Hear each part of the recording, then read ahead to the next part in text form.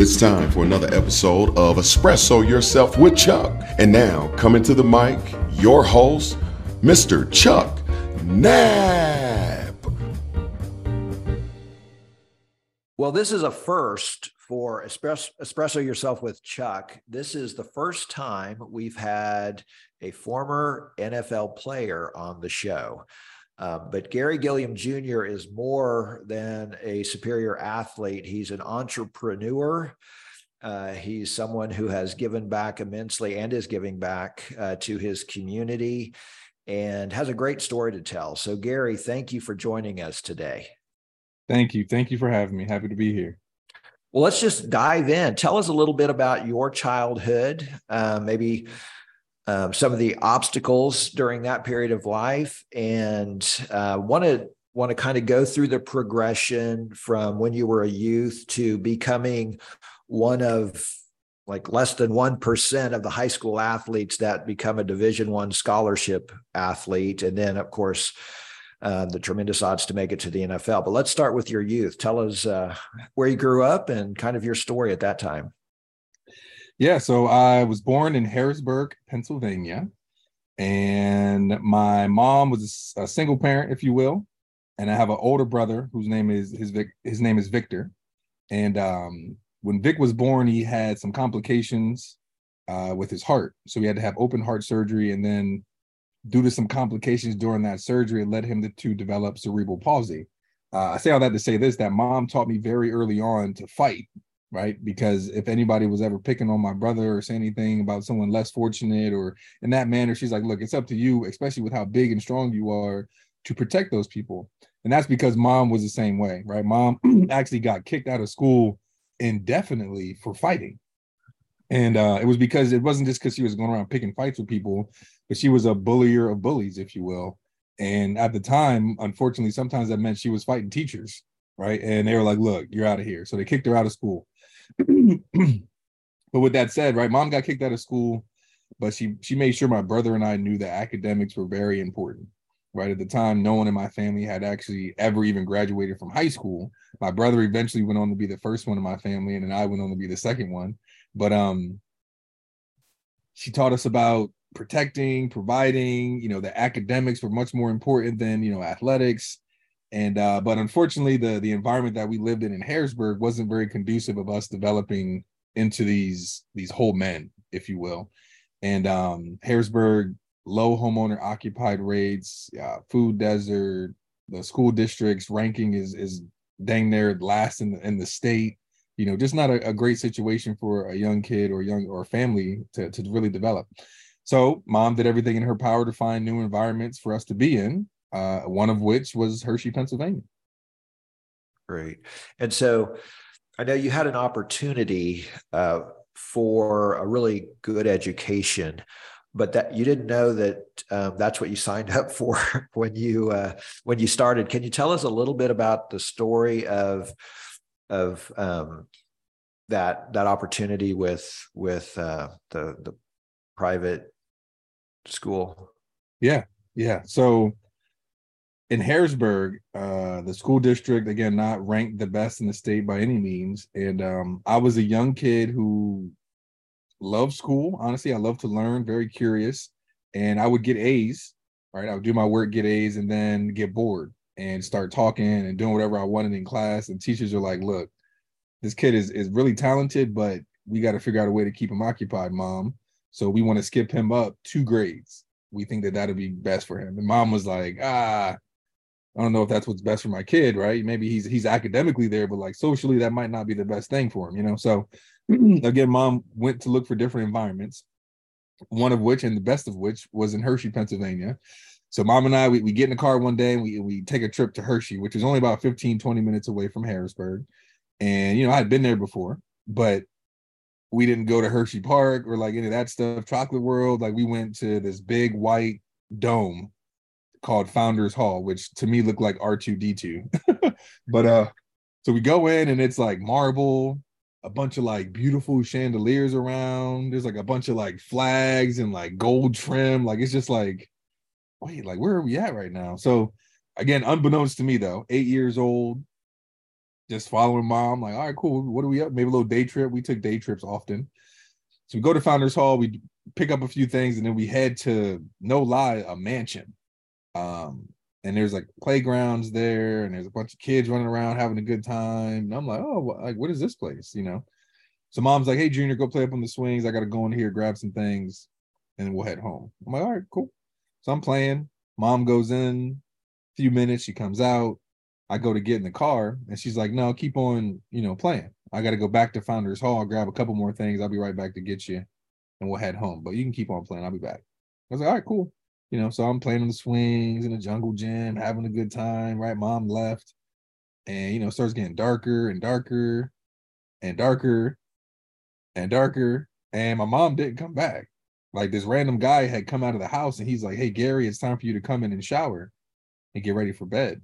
And I'm looking at this dude like, stranger danger. You talk about showers, talking about beds. Like, I don't know who you are. Like, so I hopped off the swing and started chucking to where mom said she was going to be at.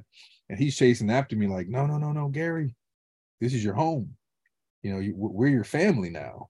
Your mom signed you over to us. 8 years old. Mom never explained anything to me, right? So I'm like, whoa, what is going on? So as you can imagine, feelings of abandonment, confusion. Did I do something wrong? Did I do something right? Do I get to see my mom again? Like, who's going to protect my brother, my family? Like, long story short, I did get to see my mom. I was able to see her during holidays and on the weekends, kind of like being in college in a way. But this was where we were was a completely cost-free residential boarding school that was originally founded way back in 1909 for little white orphan boys by Milton Hershey, right? Hershey's Chocolate, and his wife, Catherine Hershey, who they actually couldn't have children, but still wanted to contribute to the next generation in a very meaningful way. So they founded this school, and they committed their family's wealth and their corporation's wealth to this school. And it was for little white orphan boys originally. And the school evolved and admitted Black boys and continued to evolve and admit Black boys and brown boys and girls and anybody who's really having an issue, right? So to this day, it's not just for orphans, but families below the poverty line, single parent homes, foster kids, of course, orphans, right? Kids coming from some pretty tough situations. That's who qualified to go to the school. So I qualified. And then in order to get accepted, you had to pass this like IQ test, because it's a pretty tough school academically too. And unbeknownst to me, I was accepted. But I'm at the school, confused, not really knowing what's going on, crying myself to sleep literally every night, my first 2 years being at that school, just trying to figure out why, what's going on. And I eventually started to figure it out, like, oh man, all these kids around here just like me. We've all been through some things, our family situations are what they are, but like, here we are. Right. But I still didn't like crying and being homesick. So I figured, all right, maybe if I get involved in a bunch of stuff, maybe that'll keep me from being homesick. So that's what led me to get involved in a bunch of sports, right? Football, basketball, baseball, ice hockey, track, swimming and diving. I did ballet, jazz, and tap dance while I was at the school, learned how to play the piano and the guitar. I was in choir and band, and I was doing all those things to distract myself, right? But the school actually did it strategically. And they called it this whole child approach, beyond being a cost-free residential school that takes care of medical and dental and all that.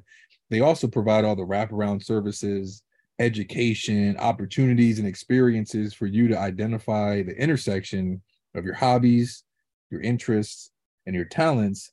And then they teach you how to monetize those things, right? So we call them our career technical explorations, kind of like trades. So when we got to high school, they actually had us pick one, and then they would adjust your curriculum to aid in that trade. And there are things like carpentry, architecture, automotive, business, health occupations, agriculture, graphic design, culinary arts, like the nines. And you pick one or two. And in order for you to get your diploma, they want you to be nationally certified in that trade. So myself, I had done graphic design and video production. I really wanted to be a video game designer at the time. So I got certified in Photoshop, Illustrator, InDesign, Final Cut Pro, Adobe Premiere, right? All those things, which to this day now as an entrepreneur has been a huge benefit when you talk about building websites or pitch decks or, whatever else. But learned those skills in high school. And honestly, when I got to college, I didn't realize that I was as good as I was in it until I took one of my degrees is in advertising. I took a couple classes and we had to put together campaigns, and the whole class, I don't know, they must have used like paint from Windows or something. I don't know what they used, but like, bam, I presented like something that like, wait, like, is this dude like already a marketer? And my teacher came up to me. He was like, hey, you clearly don't need this class. He was like, but if you could, would you mind, still coming and maybe assisting me and teaching the rest of the class, your skills? And I was like, well, yeah, I mean, he's like, you get an A, obviously. He's like, but I'd love for you to assist. I'm like, yeah, I got you, which is crazy, right? So think like that was graphic design. The kids that did like the trades at Milton Hershey School, they would actually build a home and, their senior year, like work on a home together, like, which is crazy. But so again, you have to get nationally certified in your trade to get this diploma. But there's 4 requirements: national certification in trade. You had to have above a C average. You had to have your driver's license, and you had to pass a swimming test. And once you did those 4 things, then you unlocked the continuing education scholarship, which meant that not only whatever university, trade school, college you got accepted to, the school would pay for the entire thing except for $2,000. Right. So like, whoa, like this is a phenomenal opportunity. Where are the rest of these campuses at? Like, this is great. Why are there more of these Milton Hershey School campuses? 1, and then 2, like, where are the other towns like Hershey? Like, this is like a little Pleasantville here. Milton Hershey realized it was about creating these ecosystems, not just providing jobs, right? He created a places to work, eat, live, learn, play. Hershey Park, Hershey Theater, right? Like everything you could ever want is right there in that town. And what it has yielded is a school with the largest educational endowment in the world. Milton Hershey School has a larger endowment than Yale, than Harvard. Milton Hershey School, right? Based from this corporation, which is wild. So like, I had 2 questions, while I was growing up: where are the rest of these campuses? And then 2, again, where are the other towns like Hershey? Why aren't these other corporations investing intentionally into these ecosystems? So that was my time at Milton Hershey, a unique experience, no doubt. I've got plenty of stories that I could share, but I ended up being at the school for 10 years. A lot of the people that I met there, teachers, house parents, my family, right? My brothers and sisters, literally, like a lot of them are actually founders of my company with me now. I talk to them all the time. Milton Hershey School sends tons of kids actually over to the bridge. We work together quite often, so very grateful that I had an opportunity to be engaged in such a culture and experience like that. Great. And we want to talk about the bridge in a little bit. At what point, you mentioned crying yourself to sleep for about 2 years and getting involved. How soon after that first day were you able to reconnect with your mom? And I mean, did they intentionally try to prevent communication for a while? Or I'm just curious. Yeah, honestly, I mean, I do know my time at the school, I'm almost certain my mom called me every day. It wasn't like some like long 10, 15, 30-minute hour conversation, but just say, hey, baby, just want to check in, say I love you, good night. You know what I'm saying? Like, and so she was consistent with that. So I don't know if the very first day is when we talked, or like I just blacked out, honestly. I don't even know what that first week besides crying. Right. Well, that would be devastating, especially at 8 years old. But at what point when you were at the school, you said you started asking those 2 questions, but at what point did you realize, wow, this is an incredible opportunity for me? I would say 5th grade. Okay. So I was about 10, 11 years old. And the reason it sticks is because mom had actually come to me and was asking if she could take me out of the school. Right. She's like, hey, look, we've saved up some money. We've got our home situation together. You don't really need to be here anymore.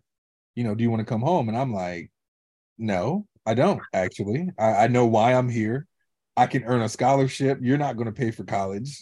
This is a great environment. Like it got to a point where I was like, look, mom, my education is way more important than your tears. Granted, we're going to still be crying, but like, this is worth it. And that was 5th grade. So I realized it like within 2 years, Got it. figured it out, Yeah. and really locked in and immersed myself in what the school had to offer. Right. Not everybody that comes out of the school is super successful or like at all, because a lot of people don't immerse themselves in what the school have to offer. Right. Especially, see, I went when I was 8. I wasn't too entrenched in my ideals or whatever else. Right. So I really grew up in the school, but there are people who come, later, late middle school, early high school, a little tougher for them to kind of wrap their head around getting woken up at 5:45 in the morning, having to do chores, right?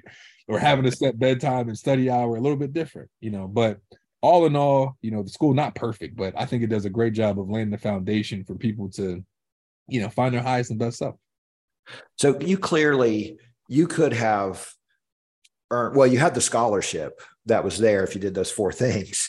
But notwithstanding that, you probably, based on your academics, you would have gone to college and probably got scholarships, but you got an athletic scholarship for football. So you mentioned doing a lot of different sports and activities, but at what point did you realize that football might be something you could do beyond your high school years? I'll start off by saying this. I'm a nerd trapped in an athlete's body. Like the whole sport thing, like watching it, talking about it, I'll go do it because it's fun, right? And I like, getting better at things. But I say all that to say this, that it was, I want to say my sophomore year of high school, my high school football coach, Robert Geyer, came up to me. He goes, at the time I'm a sophomore, so I was about 6'4", 6'5", about 210, 15 pounds or so. And coach comes up to me. He's like, you've been playing pretty well. He's like, you got nice sides, you got a good head on your shoulders. He's like, I think you might have an opportunity to play at the next level, right, in college. And I'm like, oh, cool, like, thank you. That's pretty cool. And then he goes, so that was the sophomore year. Then we progress, right, junior year, scholarships and stuff offers start coming in, things like that. And he's like, comes up to me again. He goes, so you're getting a lot of offers in, and you obviously, have an opportunity now to play at the next level. He goes, what conference would you want to play in? And I was like, what do you mean? He's like, like Big Ten, Big East, SEC, ACC. I was like, yeah, I have no idea what that means. So he was like, well, I'm gonna give you some homework. You need to go study what teams are in what conferences and where they're at, and maybe let me know which area you might want to be in. So anyway, I say all that to say, just like I was really unbeknownst to the whole process, like wasn't like a super crazy sport college football fan growing up, and even to this day, you're going to get a better conversation out of me talking about National Geographic, space, like nutrition, more than you will football. I can talk it, right? But it's just not something I'm super interested in, or never really was. Just happened to be a big dude, athletic. I like solving problems, which is what football is about. So, but you also, so if I remember this right, you were a tight end at that point, and you were recruited as a tight end. But was it your senior year? So, I mean, Penn State, a historic program, the Nittany Lions, that Big Ten. That's a big time program. So you clearly had some offers. Do you want to talk about did you narrow it down to a top 3 or 5, or was it because they were in Pennsylvania? How did you determine you wanted to go there? Yeah, so I actually had academic scholarships as well as athletic scholarships. And I could have, in all sports that I played in high school, football, basketball. I was actually getting recruited by the majors in baseball. And then I stopped playing baseball my sophomore year in high school and switched to track and ended up qualifying for nationals in javelin. Right. So I really could have done a bunch of different things, but I personally had 4 requirements for the university that I wanted to go to. One, actually, no, was it 4? No, just 3. One, I wanted to be fairly close to home. Okay. My family still doesn't have the most money, so they can't be flying all the way to California or something to come see me play. Two, I do want a chance to make it to the NFL. So like as much as I might want to go to a Princeton or a Yale that I got these scholarships from, they're not turning out NFL players. And then third, and most importantly, though, I do need my degree to mean something. So like I'm definitely not going to Ohio State, right? So that's why I chose to go to Penn State. And then to put the cherry on top, the coach at the time, Joe Paterno, had this thing called the Grand Experiment, right? Which, I mean, was far beyond an experiment. He'd been doing it for like 50 some years. But it was not only would Penn State attract the top athletes in the nation and be a top 25 program every single year, but we'd also be academic All-Americans and graduate over 90% of our athletes, right? Which is unheard of in a top Division I football program, unfortunately. Maybe Stanford, a couple programs like that. They're getting better, but Joe was doing it for years. And it just sounded a lot like what I had grown up in. We had this thing called the whole man concept at Milton Hershey School, and it just sounded a lot like that. So the culture fit. It was close to home. They were churning out NFL players. Actually, Penn State, I believe, maybe up until recently, had the most NFL players come out of its university. Wow. And then Pennsylvania itself actually has the most NFL Hall of Famers born in Pennsylvania. So we talk about football. Yeah, we talk about football in Pennsylvania. But yeah, so I stayed close to home, went to Penn State. And while I was at Penn State, I triple majored actually in business development, PR and advertising, and industrial psychology. So triple major, at that time, you were still trying to figure out the best route to the NFL, but clearly thinking beyond that, because an NFL career doesn't last very long on average. Were you thinking you'd use the marketing more, or did you have something in mind at that point? Or was it just, these are majors I'm interested in, they'll help me in whatever I do? Or what were you thinking at that time about a career path beyond the NFL? Yeah, so my first major was computer information systems, which is like the back programming of like a drive-through window. You know what I'm saying? Like some interesting stuff like that. But didn't really like it. And again, my trades focus in high school, it was graphic design and video production. So just doing computer information systems or just business in college was kind of boring. Like it wasn't giving me my creative edge. Like we take some marketing classes here and there, but it wasn't enough. And I had taken business because, I mean, everything is business. So I figured it was a fairly general thing. And I wanted some creative stuff. So I was like, well, what's kind of like business or can aid me in business? Oh, advertising, marketing, public relations. Perfect, right? There's another one. So I added that one in. Again, also fairly general. So it could aid in whatever it is that my career developed into. And as I'm taking these business classes and these advertising classes, there's a lot of psychology classes, on my schedule. Psychology of color, of smell, of like light orientation, like just some sociology classes. That's some pretty cool stuff. Essentially manipulating people to work more efficiently and or manipulating people to buy your products. I'm like, well, that's interesting. So then I started talking to my academic advisor. I'm like, yo, so how many, like I'm taking a lot of psychology classes. Like it was a lot of them. And I'm like, how many more would I need to just get a psychology degree? And he calculated it up. He goes, actually, you don't need that many more. I'm like, well, let's do it. So I started out just with one and then ended up double majoring and then ended up triple majoring. I was smart enough to line it up that a lot of my prerequisites counted for all of them. Like my psychology classes that I did take would count for all 3 degrees, right? So it was very strategic to get it done, in 4.5 years, but it worked out. Wow. So at what point did you make the decision that you would have a better chance of making it in the NFL as an offensive tackle or as an offensive lineman as opposed to a tight end? Because clearly that was a planned move and based on where your end goal was. Yeah. So I I came to Penn State, recruited by Larry Johnson, who's now at Ohio State, as a defensive lineman. And my redshirt freshman year, that's what I was. And then we were pretty light on the tight end side, and the coach at the time was Bill Kenny. And every chance he got, he was pulling me over doing some tight end stuff. Like, look, I know you're a defensive end, but I'm telling you, you were put on this earth to be a tight end.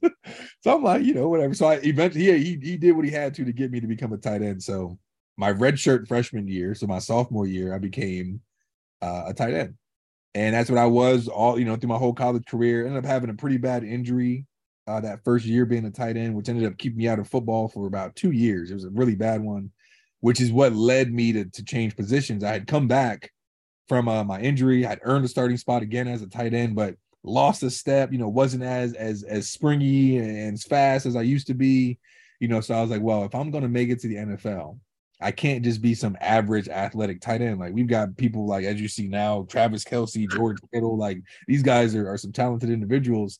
I can't just be out there being a blocking tight end. You're not going to have a very long career. And if I'm just going to be sitting there blocking, well, I might as well stack on about 40 pounds and get paid the big bucks to really block, right? So I actually ended up going to Coach O'Brien at the time. Joe Paterno had been fired. We had a new coaching staff come in, and I went to Bill O'Brien, which is a crazy ask, as the Y tight end of his offense, which is like the Rob Gronkowski when he was at the Patriots. Very important, part of the offense. And I was a starting Y, and I was like, hey, look, I want to switch positions. And most people don't want to switch from tight end to tackle, right? You're no longer catching passes like as hard, as grungy, just down there in the mud all the time. But I was like, I think I could, like, I got a frame. I'm about like a 265, 270 tight end already. And in order for me to stay at that weight, I'm eating like grilled chicken salads every day, like barely eating. I'm like, Coach, look, I think that I could switch position, gain some weight, and really contribute to the team. Like, we're already kind of light at offensive tackle. We've got a bunch of great tight ends coming.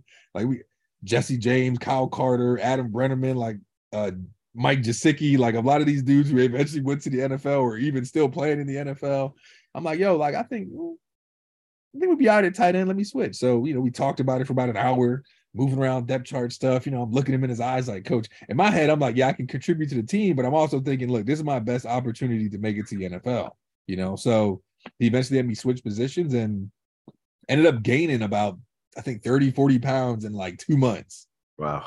Yeah, it was right after the season during like Thanksgiving, Christmas, right? So I had a lot of food to chuck, but yeah, it was much better than grilled chicken. Facts, right? And my frame was ready for it. Like even now, like I still weigh 300 pounds, and people look at me like, what? Like you don't look like it. Like my frame has always just been ready to kind of carry more weight. So I ended up switching. Let me switch. Eventually earned a starting spot as an offensive tackle, and then declared for the NFL, which was wild because I had another year in college if I wanted it. My injury had been so bad and kept me out for so long. I had qualified and had gotten a medical gray shirt or a medical red shirt, which is a gray shirt. But I'm like, well, look, I finished my degrees. Coach O'Brien said he was going to take his shot at the NFL now, right? He got an offer to go be the head coach of the Texans. So I'm like, well, I don't got no reason to be at Penn State anymore. I want to have another coach.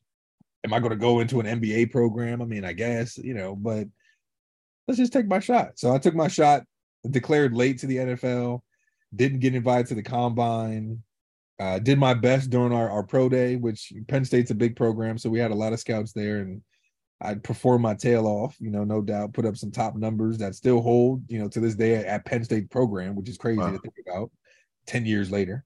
But it didn't matter, right? I did all that for the draft to come, and for every single team round after round after round saying no, we'll see you. Even my own former head coach, Coach O'Brien, who had just got to the NFL and was a head coach, no. But they did like that I was, I had size. They just didn't like that I missed half my college football career, that I didn't have much experience as an offensive tackle, right? There's a lot of things against me, right? You got to persevere through adversity, though. So I was taught, look, control what you can control, your mindset, your effort. Just all you need is a blade of grass.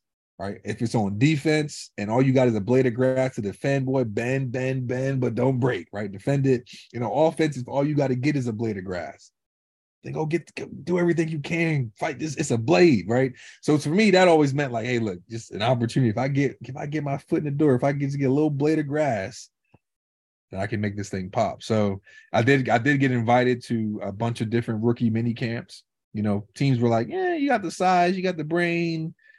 We want to get our hands on you. We want to see what you got. So I ended up going to Seattle, who had just won the Super Bowl. They had drafted a bunch of dudes at my position. They had all pros, like 10-year vets at my position. And AKA probably not a team that I'm going to make. So probably shouldn't go there as an undrafted player.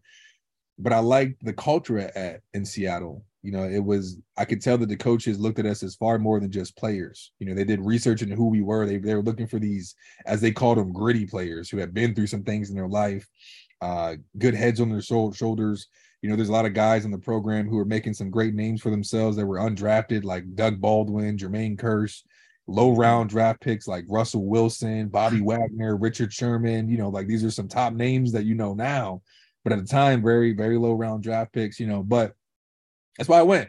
And it ended up working out, ended up making that team, which in reality, I probably shouldn't have. Like, I wasn't blocking people, which is my job. I think they just liked that I was willing to get better. And I had a unique skill set of not just being big and strong and fast, but I could catch, right? Because I was a tight end. So they always put in like different little trick plays and little routes that I could run as the jumbo tight end, which was cool, And then they actually called one of them in a game. What was that like? So I kind of want to go back to talk. I know you said you don't necessarily talk about sports, but for someone who's never been in the NFL, it's interesting. But I don't know how many thousands of players have been in the NFL from the very beginning who never had an opportunity to get a touchdown. So, and maybe it wasn't a big deal to you, but what was that like when they actually called the play, you got a touchdown in the National Football League?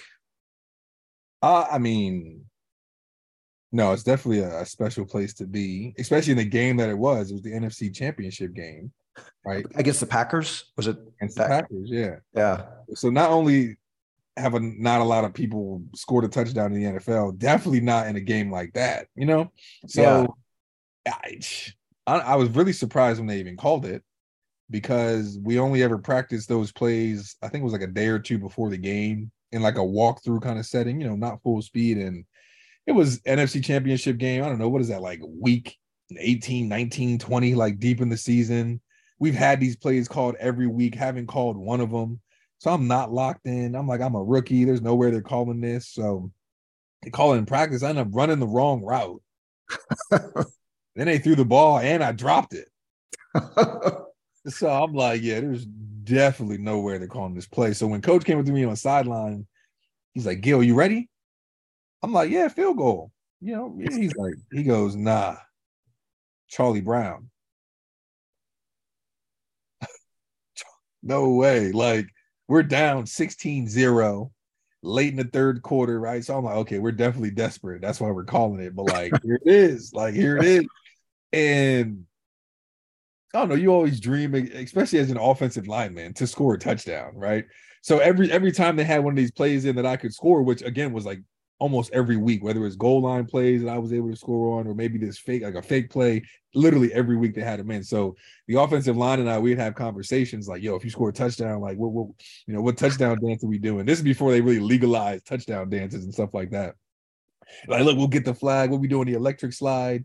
And I'm like, like, I was always taught in high school, my coaches always said, hey, when you score, act like you've been there before, right? So I'm like, I'm not going to do nothing crazy, but I do want to, do a little something. So I always was like, look, I think it'd be kind of cool to mimic whoever the most prominent player on the other team is, their touchdown dance, right? So like if we're playing Cam Newton, right, he's got his little Superman thing he does. I would have did that.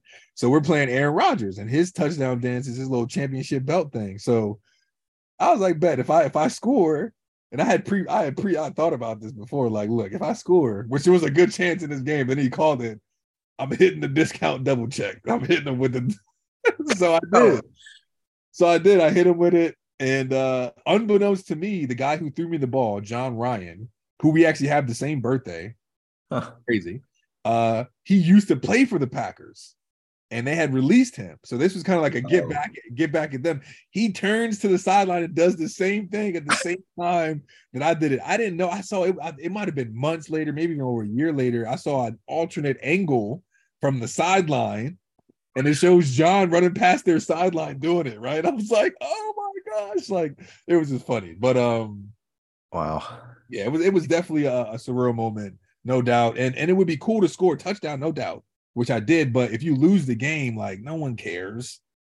And It mattered, but that touchdown ended up being the catalyst for one of the greatest comebacks in NFC Championship history, right? Not by my standards, but like the league standard. They play this game, even that play, every year, multiple times, right? And we ended up winning the game with this onside kick recovery, 2-point conversion, my fake field goal for a touchdown, right? Just to go to overtime, to then eventually win the game to go back to the Super Bowl, to lose the Super Bowl, of course, unfortunately. But the touchdown was to this day, people, they still talk about it.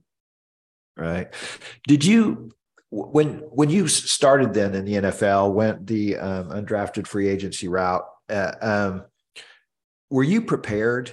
Like, you knew you wanted to get to the NFL. Was it what you thought it would be? And there are a couple of things I wanted to ask about. Just, what's it like? Just a general impression. Physically, was it more difficult than you thought? People talk about the speed, it's just so much faster. The business side of it. And then I'm curious about like the financial literacy preparation, because you hear about athletes who aren't prepared for getting more money.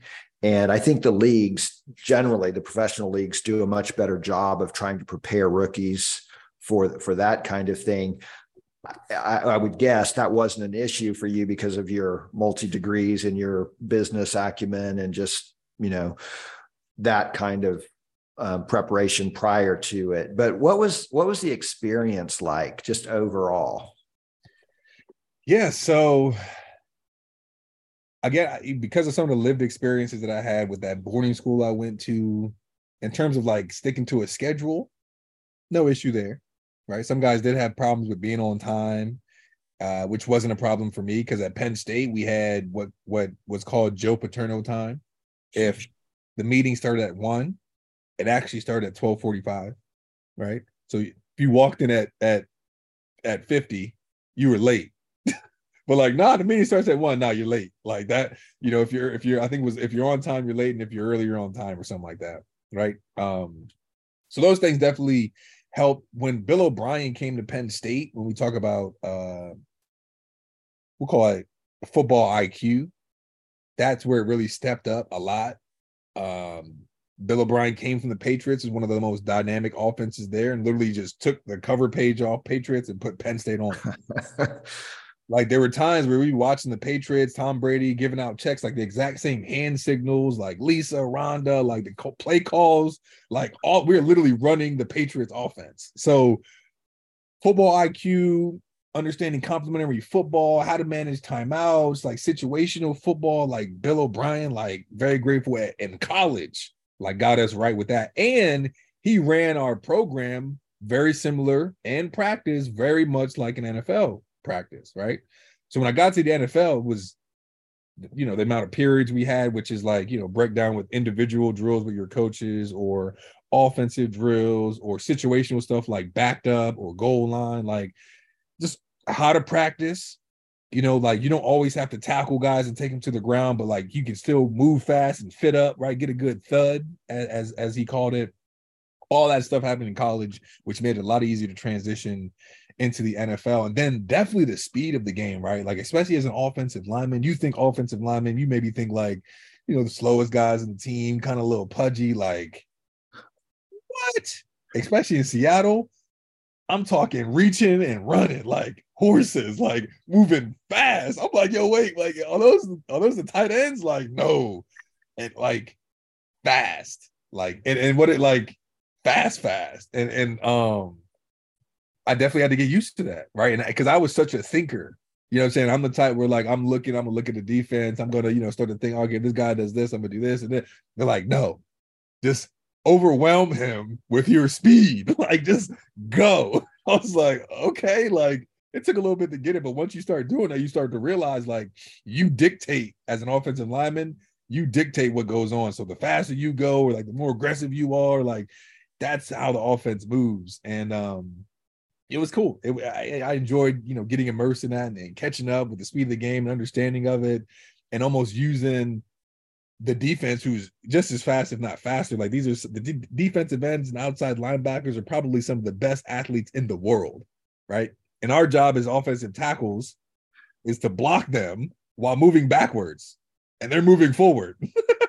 Right? I don't think people think about that. Like we're moving and we got to stop them from, but anyway, all in all, I think my lived experience, the different programs I was in, helped me adjust rather quickly to the NFL and be able to learn. I think my learning curve was rather steep, but it was good. In terms of financial literacy and kind of readiness in that way, I think the NFL, they cover their tails. They provide enough. They provide, people come in, especially as rookies. You got these rookie meetings every Monday. And they give you different, relationship things, therapy things, budgeting things, financial things, investment. They have people come in and talk to you, give you things. But like, I think the issue is less the player and more the people that are acting like a shark.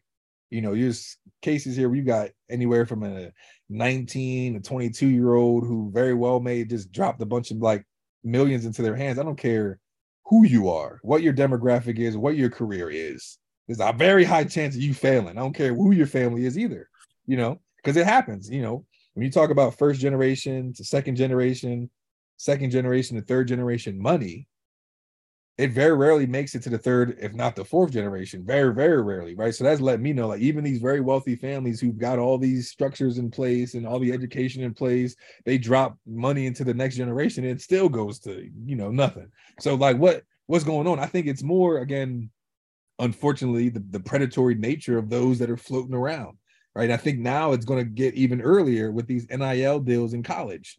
Like, I think there needs to be, I don't know, some I don't know what, but there needs to be a stronger vetting process, and or like, I don't know, like on a team, they do everything they can to make sure we got the best trainers, the best massage therapists, the best nutritionists, right? So why not on the financial side?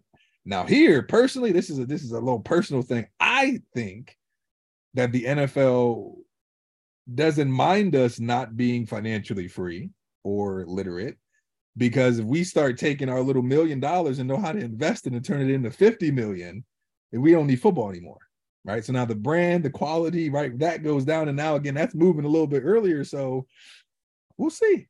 But again, I think that there could be, one, the predatory nature of those that are floating around, but I do think the league doesn't necessarily hate that there's a lot of us that,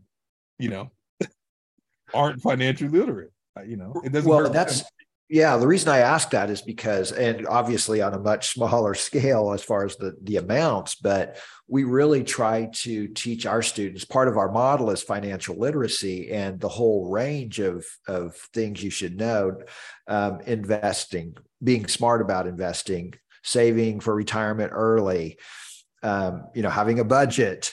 All of those would seem like simple things, but that could make the money not only last longer, but grow if you're doing it well and you have the right people around you. So I think getting to the predatory, you got to make sure you trust the people around you to have your interests in mind. That's a fact. And unfortunately, this is what goes on sometimes. There's cases where a guy will have an agent, which even if we need agents, I don't even know if that's a thing, especially on a rookie contract. Like, what are you negotiating? Nothing. But anyway, agents unfortunately sometimes will recommend like a financial advisor or an accountant, right, to guys, which I never liked that. The way my camp was set up, I don't want my agent to like my financial advisor, and I don't want them to like my accountant, because now y'all are checking each other. And you know who gets the best deal out of that? Me. If y'all all like each other, y'all got cahoots, he's getting points off of what the deal he brought in. Nah, that's not good for me.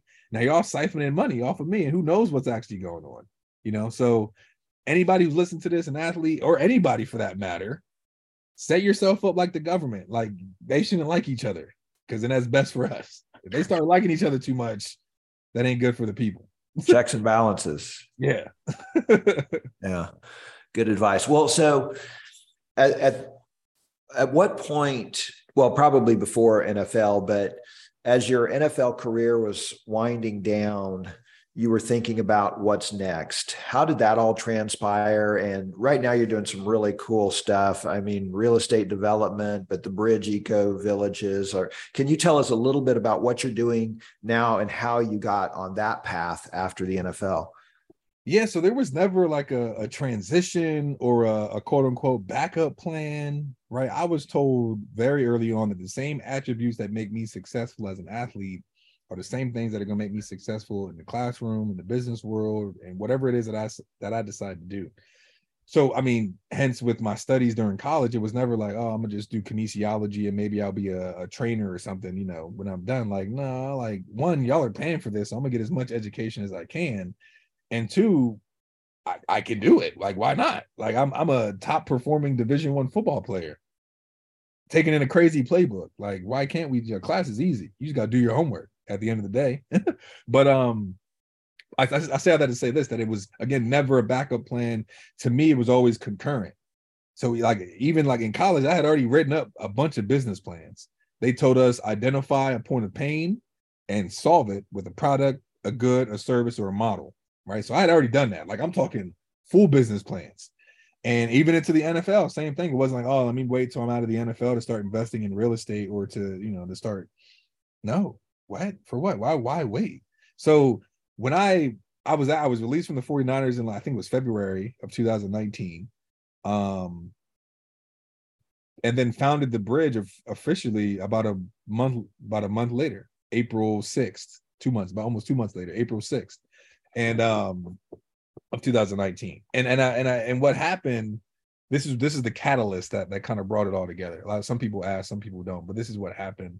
March 31st, 2019, the rapper and philanthropist, community builder Nipsey Hussle was shot and killed out in front of a shopping center that he owned.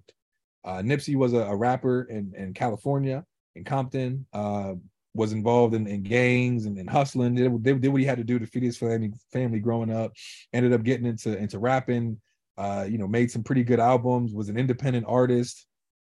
Owned his masters. Was talking about financial literacy and generational wealth and his raps. Right, so it's kind of a different cat. And then wasn't just talking about it, but was doing it. Had actually invested into Compton to build a co-working space called Vector 90.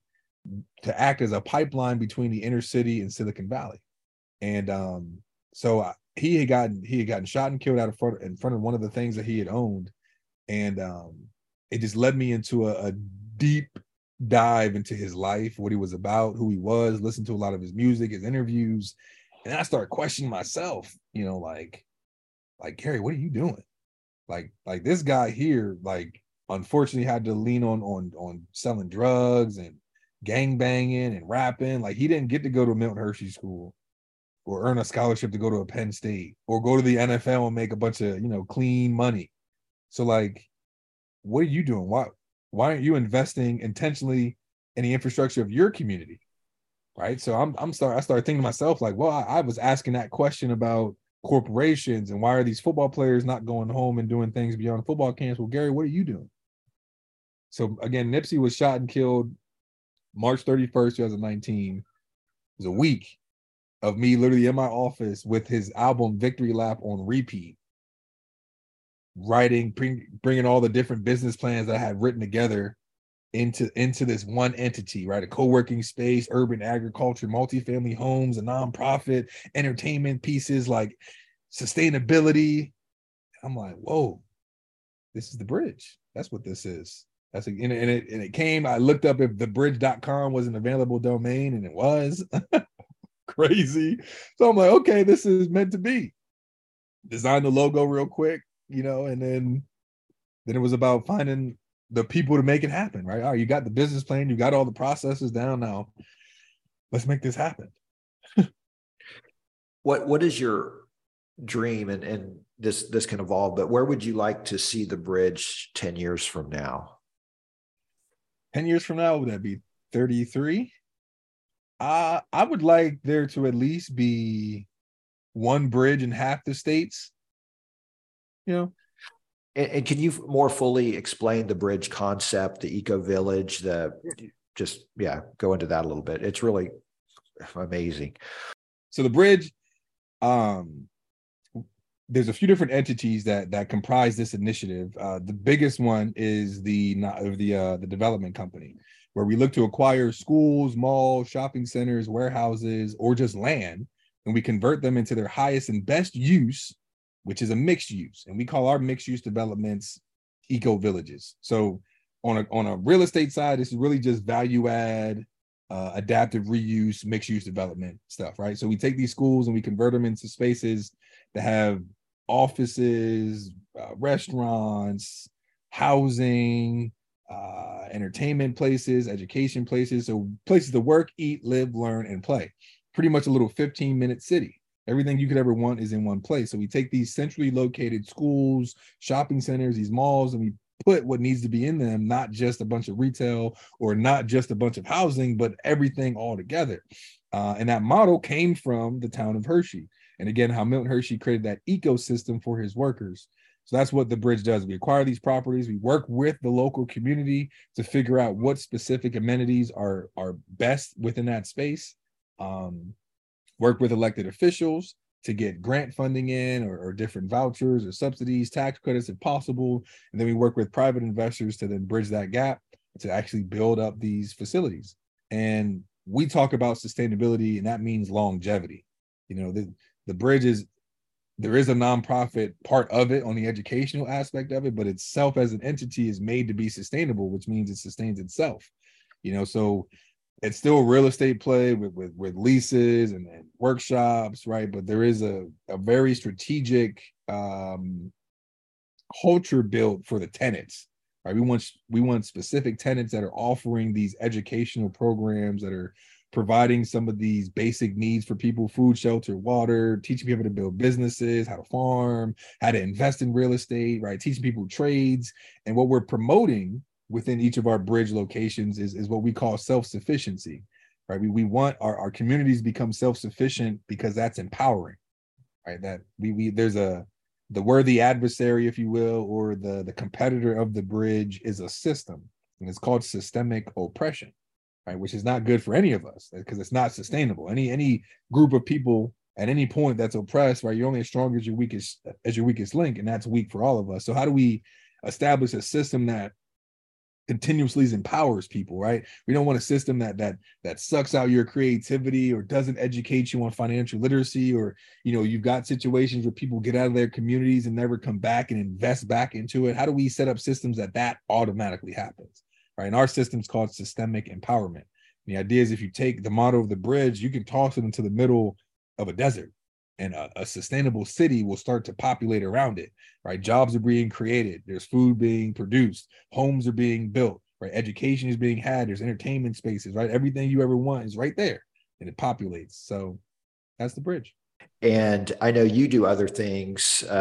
You speak a lot, motivational speaking, inspirational speaking. Is your website still GarryGilliamJr.com?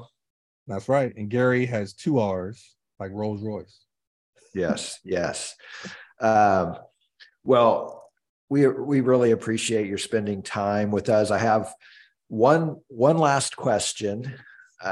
You're doing so many things, but one thing we talk about is, in your spare time, or maybe time you make, how do you express yourself, or express yourself, as we say on this show? What do you like to do as a release from all of these other things you're doing? I enjoy time with my daughter, my family. Great.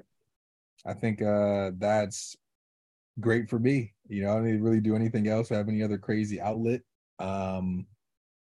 Yeah, just giving back to my community, to my family, spending time with my family, my daughter. You know, I enjoy spending time with her and watching her grow and learn and pour into her. You know, I think that's very rewarding for me. And how old is she? She's 3. Oh, wow. Okay. That's awesome. My daughter's 17. So enjoy these 3-year-old years. I love my daughter, and there are different phases, you know, just enjoy all of them. Yeah. So I'm glad you're able to. I've heard. I'll cherish this while I got it.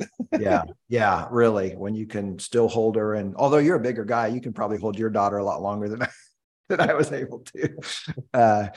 Anyway, Garry, it's been great having you. We've got an idea for a place that you can develop an eco village in Kansas. So it's a great concept. Wish you the best on that. And hopefully we'll get you involved in JAG or JAG-K in the future. Thank you very much. Looking forward to it. Thanks for watching Espresso Yourself with Chuck. Please subscribe to our YouTube channel and get notified of any new episodes of Espresso Yourself with Chuck or other videos with our JAG-K program. Thank you.